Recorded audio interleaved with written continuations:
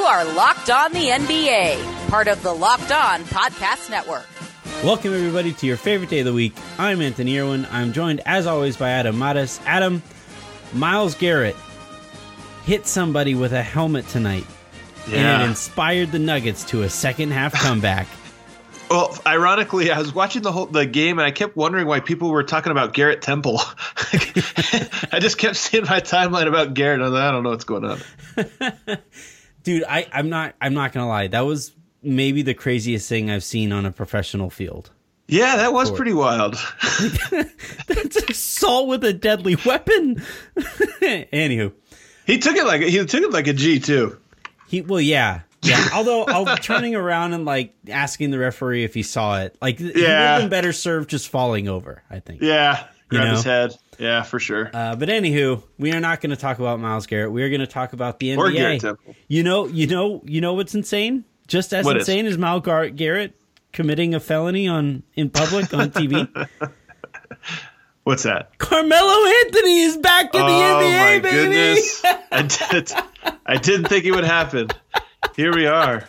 No, but for real, we've heard this rumor for a little bit. Like it is hilarious because you didn't think maybe it'd happen, but here we are. Is Carmelo Anthony like the opposite of a victory cigar on the season for Portland? It's a Hail Mary is what it is. Is this them saying like, you know what, guys, we got nothing. We're going to talk about Carmelo Anthony to start this show. That'll be the first segment. There's a lot of interesting things to talk about. The dynamic that the Lakers have somehow avoided signing Carmelo Anthony now for the second season in which LeBron has run the organization. Are the Portland Trailblazers going to make the playoffs? This solves nothing of what they need. And yet here they are. So there's a ton that we're going to get to about that in the first segment. Second segment, we're going to kind of jump around the NBA. The night had a bunch of, fun games, including the one that, Adam, you attended, which we are going to talk about heavily in the third segment. I want to talk about this Nuggets team. I thought tonight's win against the Brooklyn Nets kind of epitomized their year. I really felt like it put a nice little bow on the way they have opened the season. I'm curious to hear that take, so I'm looking forward to it. All right, let's start, though, with Carmelo Anthony. Where were you when you got the news? Were you like just... I seriously thought that ESPN was trolling us. They've spent like this entire week talking about Disney Plus, so I thought Woj was wild still.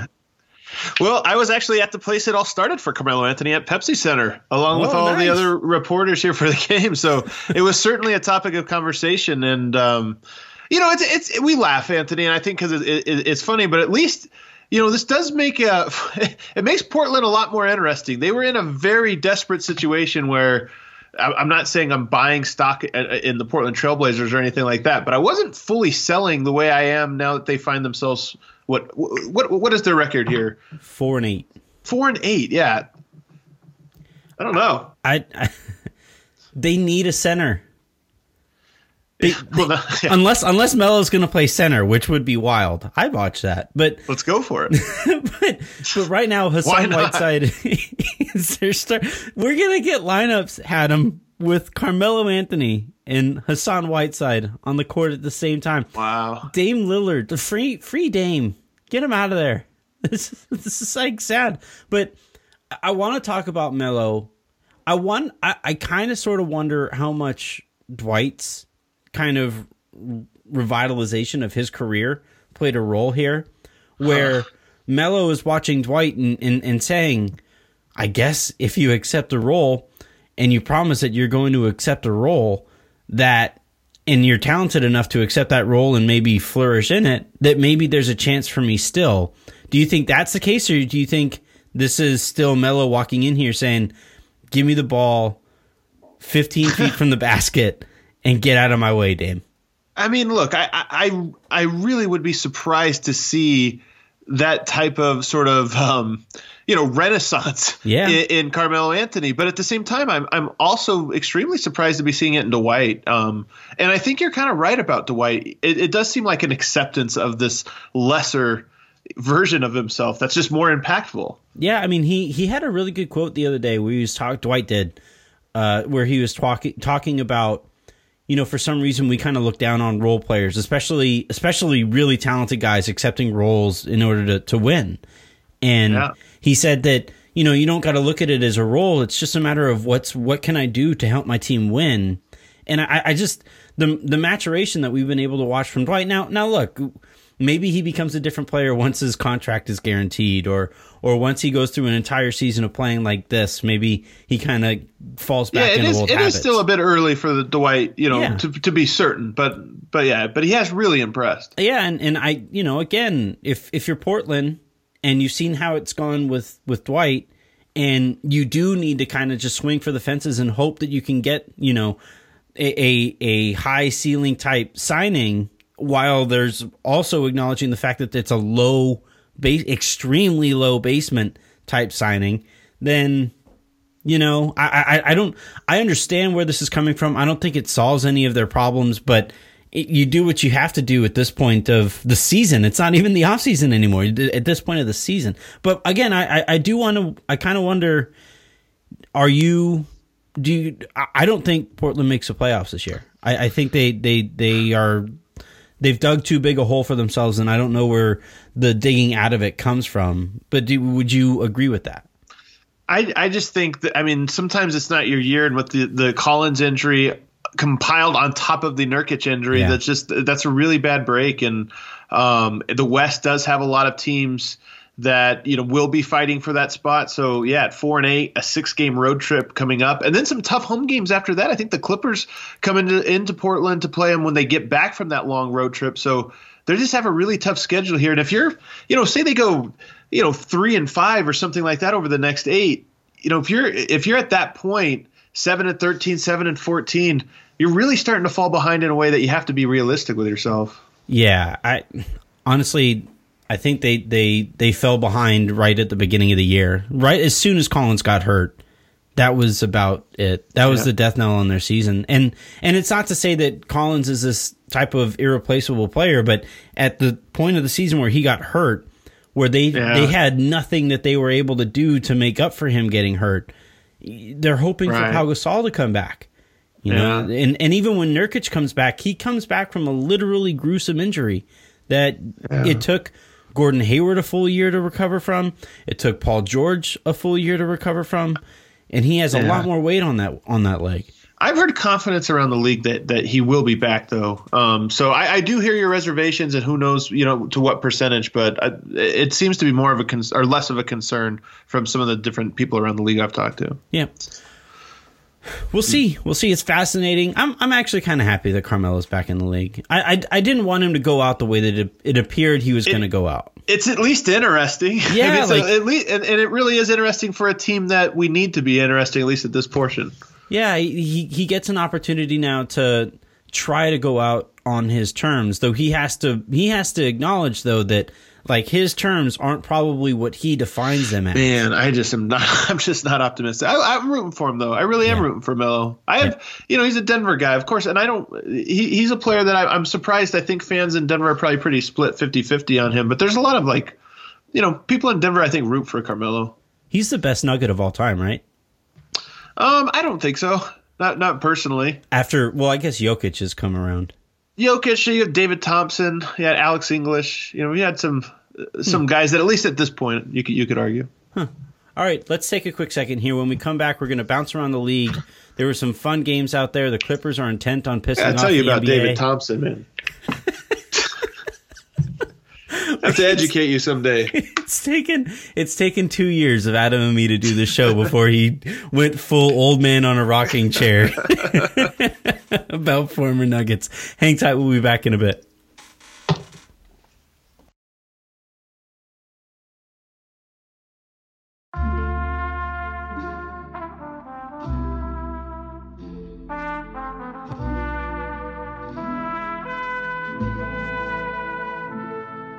All right, fun night in the NBA. Adam was in the Pepsi Center, Diet Pepsi Center. Well, no, you guys are getting fans there now, so that's kind of fun. Hey, fans have been good, man. Fans have been really good. Yeah. So I'll call it the Pepsi Center. A couple of years ago, it was a Diet Pepsi Center, but now it's now it's actually Pepsi. Coke is better though. Let's start. Sick bird. The Heat and Cavaliers play. That's the only game that I paid no attention to whatsoever. Okay. But tell me about some of these ones, man. There were some interesting ones. I will say, though, that the Cavaliers have not been non-competitive very often this year, and I think they deserve credit for that. I think they're heading in the right direction. A better record than the Trailblazers we just talked about. Yeah, they do. The Heat wind up beating them though 108-97. I want to skip though to the Clippers and Pelicans game, in which Paul George makes his debut, plays about 24 minutes or so, drops 33 points. Has an incredible game in those 24 minutes or so, but the Pelicans lose, and they were playing tonight without Lonzo Ball, without Josh Hart, without Brandon Ingram, without Zion Williamson, and without Jahlil Okafor. Through the first 2 weeks of the season, the Clippers look like, everybody was picking them as the number one team. I think you're starting to see at least some of the vulnerabilities they have. I won't say weaknesses, I'll say vulnerabilities. Yeah. They look awfully thin whenever they're missing just a few pieces. Given the way George was playing, if he played like a normal minutes load, I think they win that game fairly handily. Yeah. But yeah, well, you'd hope so. Yes, given the fact that New Orleans was without a starting lineup. Drew Holiday, though, I see that stat: 36, 7, and 6 steals. Yeah, he's been kind of it's been a bit of a slow start of the season for him, but it was nice to see him kind of recover. I do want to. How do you feel about the Clippers kind of like going out of their way to annoy everybody who wants to watch their games with their key players in? Yeah, by always, because tonight's the Paul George debut, but not the Paul George and Kawhi debut. Right. This is what this is like though. This is like the they get you like the double sale, or like the first they trick you with like, oh, this is the deadline, and then there's this. No, come on, man. We were all excited for this. You don't get to double dip on us. Yeah, right. It's debuts, double grand opening. It's like those comic book movies that like promise like, oh, we finally get the face off next week. Yeah, exactly. Exactly. But yeah, I don't know. It kind of rubs me the wrong way. You can't walk around comparing yourself to the glitz and glamour of the Lakers across the hallway and how you're this hard hat organization that just shows up every night and then doesn't actually show up every night. Oh my gosh, we got enough Laker trolling in for one episode, Anthony. I guess to be fair though, Kawhi played 40 minutes in the loss the night before, so I guess that should be pointed out. Jesus, you're on a roll. Giannis in the Bucks and Bulls game tonight goes off for 38 points, 16 rebounds, and in the third quarter, it was kind of close-ish between the Bulls and the Bucks halfway through the game, and then the third quarter happened, and it was just evident. It's real. I really enjoy watching Giannis when he decides, oh yeah, that's right, I'm the best player on the planet. How would you compare what you're seeing from him to what you were seeing from him last year this time? A lot of the same stuff, actually. Yeah, I mean, he's sort of at that level where there's not a whole lot How more. How much better can he get? Yeah. Right. But yeah, I mean, it's a lot of the same stuff. I guess it's kind of cool to see a player legitimately recognize that, no, I'm the best player out here, and I'm just going to dominate. It's kind of fun when you notice that. The 8th grader playing against 5th graders kind of a scene. I'd say he dominates just about as much as anybody. It's pretty much every night for him. Yeah, and I think there's something to be said about that. Like Anthony Davis, I've noticed with him, he'll just kind of float from time to time. Giannis doesn't let that happen. Yeah, there's something to be said about somebody who just on a nightly basis steps up and says, "No, I'm going to win this one." In other news, the Mavericks have been swept in their season series against the New York Knickerbockers. Unbelievable. Unbelievable. But also just beautiful. What Poor Kristaps. He gets booed. He was Kristaps Porzingis in New York. And terrible fun. Thank you. And Luka goes for a triple-double. Kristaps didn't exactly finish the game on a strong note. He flopped when he could have made a defensive play. Had a mid-range step-back fadeaway jumper that barely drew iron. And the Knicks wind up winning on a Marcus Morris three-pointer to end the thing. And I want to say this. Kristaps has been in the league way too long to not have developed a post-game given how tall he is. He's got a lot of gaps in his game, and you have to understand something. I've been against not against Kristaps. I've been low on him, much lower than I think to the general population, really from the start, and it's because I've always felt like his game was extremely limited, and the skill set that he does have is very valuable. But expecting him to do things outside of that comfort zone, including posting up undersized players, including just going to the basket to draw contact and to get to the line, using that height advantage in those ways, and he just doesn't seem to have it yet. But again, this game wasn't. You can't put all on Kristaps. No, that's more of a general observation. He went 20 and 10, so he had a okay game. My thing with him is that when he first came into the league, you kind of looked at him and you said, "Wow, this 7'3" dude is hitting 3-pointers, he's blocking shots, he's doing these things that are hugely valuable." And you figured as his career went along, he would add to that promise. Yeah. But he really hasn't. And it's kind of frustrating to watch from the perspective of somebody who just wants to see guys improve. And it'd be really frustrating. Like Luka, I kind of wonder at what point Luka starts saying, "Hey, dude, go to the freaking basket. Stop picking and popping. Roll every so often." I don't know if that point's coming. I do think their chemistry will improve, but I don't think that point that point's coming. The Suns beat the Hawks.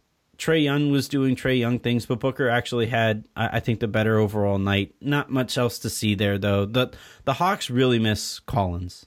Like they really, really miss him as just the guy who actually spaces the floor with his rolling ability. But I want to talk. We'll just kind of we'll tease this a little bit. Well, okay. The Nuggets beat the Nets. It was a story of two halves. And I really feel like the Nuggets win really epitomized their season thus far, the way it's gone thus far. Let's hear it. I'm going to explain that on the other side of the break.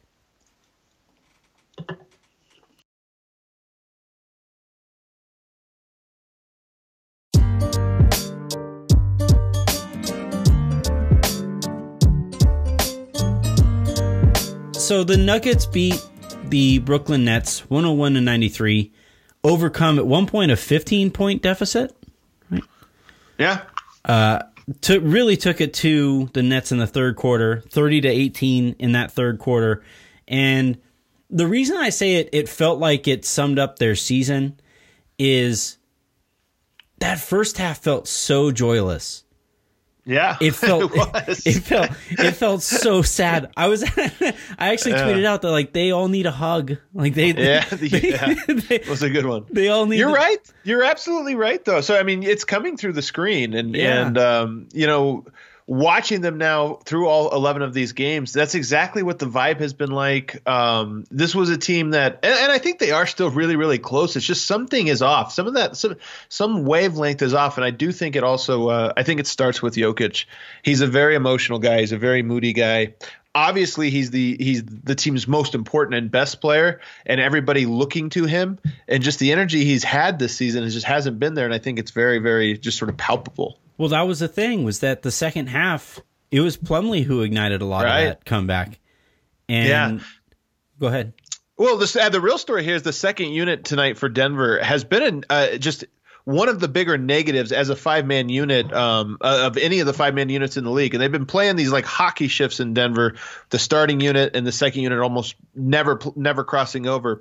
They started, and Malone talked about this pregame. It was an emphasis. We're going to change the way we do our rotations, play a lot more blended lineups. And you saw that tonight.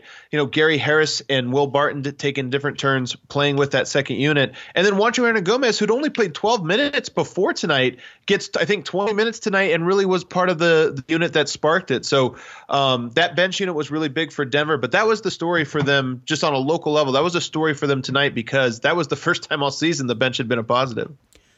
How do you feel about that as a concept? The idea of hockey lineups and the bench is one unit and the first unit is the first unit. How do you like that as a strategy? There's certainly teams that have had success with that. And I think in particular regular season success, you go to a lot smaller lineups, you play your guys a lot more.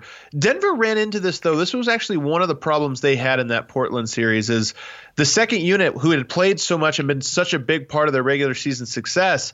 The starters, as their workload increased, they actually played well, but the bench, as their workload decreased, fell apart. And I think there is something to that's a strategy for the regular season. I think you have to have a very specific type of team. Like, I think if you have a team, you have to have the depth.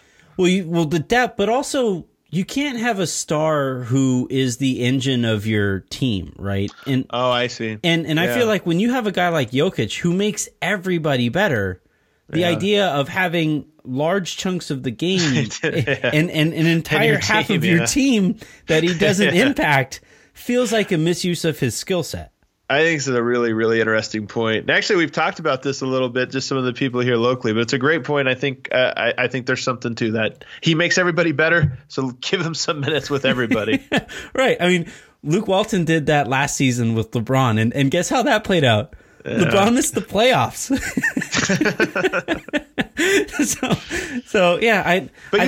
Denver's off to an 8-3 start now, and it doesn't feel like it at all. You know, there's something that just feels a little bit off, and I think it really is Jokic's joy. That's what you pick up on, is this team just lacks that joy and that fun. Is there anything that you think could bring some of that back, or is it just a matter of, hey man, you got to snap out of it? I think it's the latter. I think with Jokic we've seen this. Every year he has one of these slumps where nobody can really explain what's going on, and it lasts usually a week or so. This one maybe a little bit longer, but yeah, just been it's been a little strange to watch. We should probably talk a little bit about the Brooklyn Nets, I guess, since they're the other half of this team. You talk about kind of joyless basketball. Yeah. I can't imagine playing with Kyrie is all that fun. If he's your main guy, I don't think that's very fun. You know, tonight he ended up taking 20 shots, which I was a little bit surprised by. I feel like it's almost his feel for the game and what he's trying to do are incongruent. Tonight, he's a scorer, and tonight it felt like he was trying to maybe set the table and a little passive in moments when it was probably better for him to be aggressive, which is the opposite of what usually happens, which is why I say it felt like almost like an overcorrect. Yeah, he's kind of and look, this is how things usually go when you're a star on a brand new team, and especially in Kyrie's case where he's the unquestioned guy on a team for the first time in his career. It's a process learning how to balance as a scoring first point guard, first and foremost, how to balance that with also getting other guys involved. I think it's going to be, might be a rough year for Brooklyn. And 0 for 17 in the second half from the 3-point line. Brooklyn was. I mean, they really ran out of steam. That was part of the story for this one as well. They just Kyrie Irving included had some things going in that first half, but in the second half just missed all the opportunities he had to sort of step up and take over. Did it feel to you, because it felt kind of to me like there are some games where a team just goes crazy cold and they're getting looks and they just aren't knocking them down. It did actually feel like Denver put the clamps on them in that second half. No doubt about it. And again, I think some of that came down to just the fatigue factor. I mean, they were running slower. You know, obviously shots a bit shorter, and Denver was able just to keep putting that pressure on. So I think it was a little bit of both. Yeah, it was kind of. It's funny that you mentioned that the shots got shorter. Michael Malone, during one of the timeouts, one of the TV timeout interviews that they do on the sideline, said that, hey, we got to use our pace. We got to use the elevation to our benefit here and see if we can get them missing some of those things. So yeah, it's interesting that would seem to be a concerted effort. By the way, that was sparked with that second unit without Jokic. Might be Jokic weighing down some of the pace for Denver so far this season. LeBron does that sometimes too. I noticed it was weird. There was a play in the third quarter that Denver got like a long rebound, a long one. And I think it was a guard that got the rebound, and he waited for Jokic, and then Jokic had the hit-ahead pass. And I was just like, you're a guard getting a long rebound. Run. What are you doing? Yeah. Those are the best plays of those are my favorite plays when I was playing basketball, because it takes a lot to get this girth of mine moving. If I get momentum going forward, that's the best. You're a real Jokic, Anthony. A real Jokic. No Jokic. All right, best team in the West through 10-ish games. Now that everybody's crossed that threshold, I mean, you have to say the Lakers. Say it. I mean, Lakers have been impressive. They look scary, but the story is always going to be the same for them now this season. I mean, I think we kind of see some of their best look, but now it's going to be a lot of health watch, maintenance watch, load management watch, minutes watch. I think LeBron. I mean, are you not concerned at all about the pace he is playing at and just the amount of workload he's taking on? We're 11 games in. Oh, absolutely. He's trying on defense. That makes me really nervous. Exactly. And sometimes maybe, you come out and you prove it and then you could hit the coasters or something. But yeah, I mean, that's what I think about with this team now. They are clearly talented enough to be a legitimate contender. I think what you're going to start seeing more of the coasting, though, from the Lakers. They came out and, I mean, they still have. You got to. They still have an easy, next couple weeks in their schedule. The opening to their schedule was very favorable. Yeah, very favorable. And so I think, they'll kind of get through this and they'll kind of fall back into coasting mode. And they have to, like you said, that prove what you have to prove, figure out chemistry and do that over the course of the season, and then be healthy for the playoffs. The funny thing about all this, though, is, they're off to this great start. We're impressed. 3 teams one game behind them. Yeah. Lose one game, lose your next one, you fall all the way to 4th. So this is the West. You just have to kind of go all out a little bit more than usual. And that's another thing to think about with LeBron. Yeah. He might not be able to load manage as much as say he's used to. Yeah. Yeah. Well, I mean, you could always just do the Clippers thing and just never play anybody. And, that's true. Hey, Clippers 7-5. Yeah, 7-5. There were some people saying they're going to win like 65 games this year. Yeah, not happening. Not happening. All right, that'll do it for this week's episode, and this week's all-around episodes of the Locked On NBA podcast. Make sure you guys are continuing to hit that subscribe button for all of the shows on this feed. Make sure you're following all the shows across the entire network. Locked On Lakers has had a great opening to the season. Locked On Nuggets has been really good with you and Matt kind of teaming up the way that you have. You guys have been putting out some really good content. So keep on following all of the shows across the entire network for your favorite teams, biggest stories by the local experts. Have a great rest of your weekend, and we'll talk to you next week.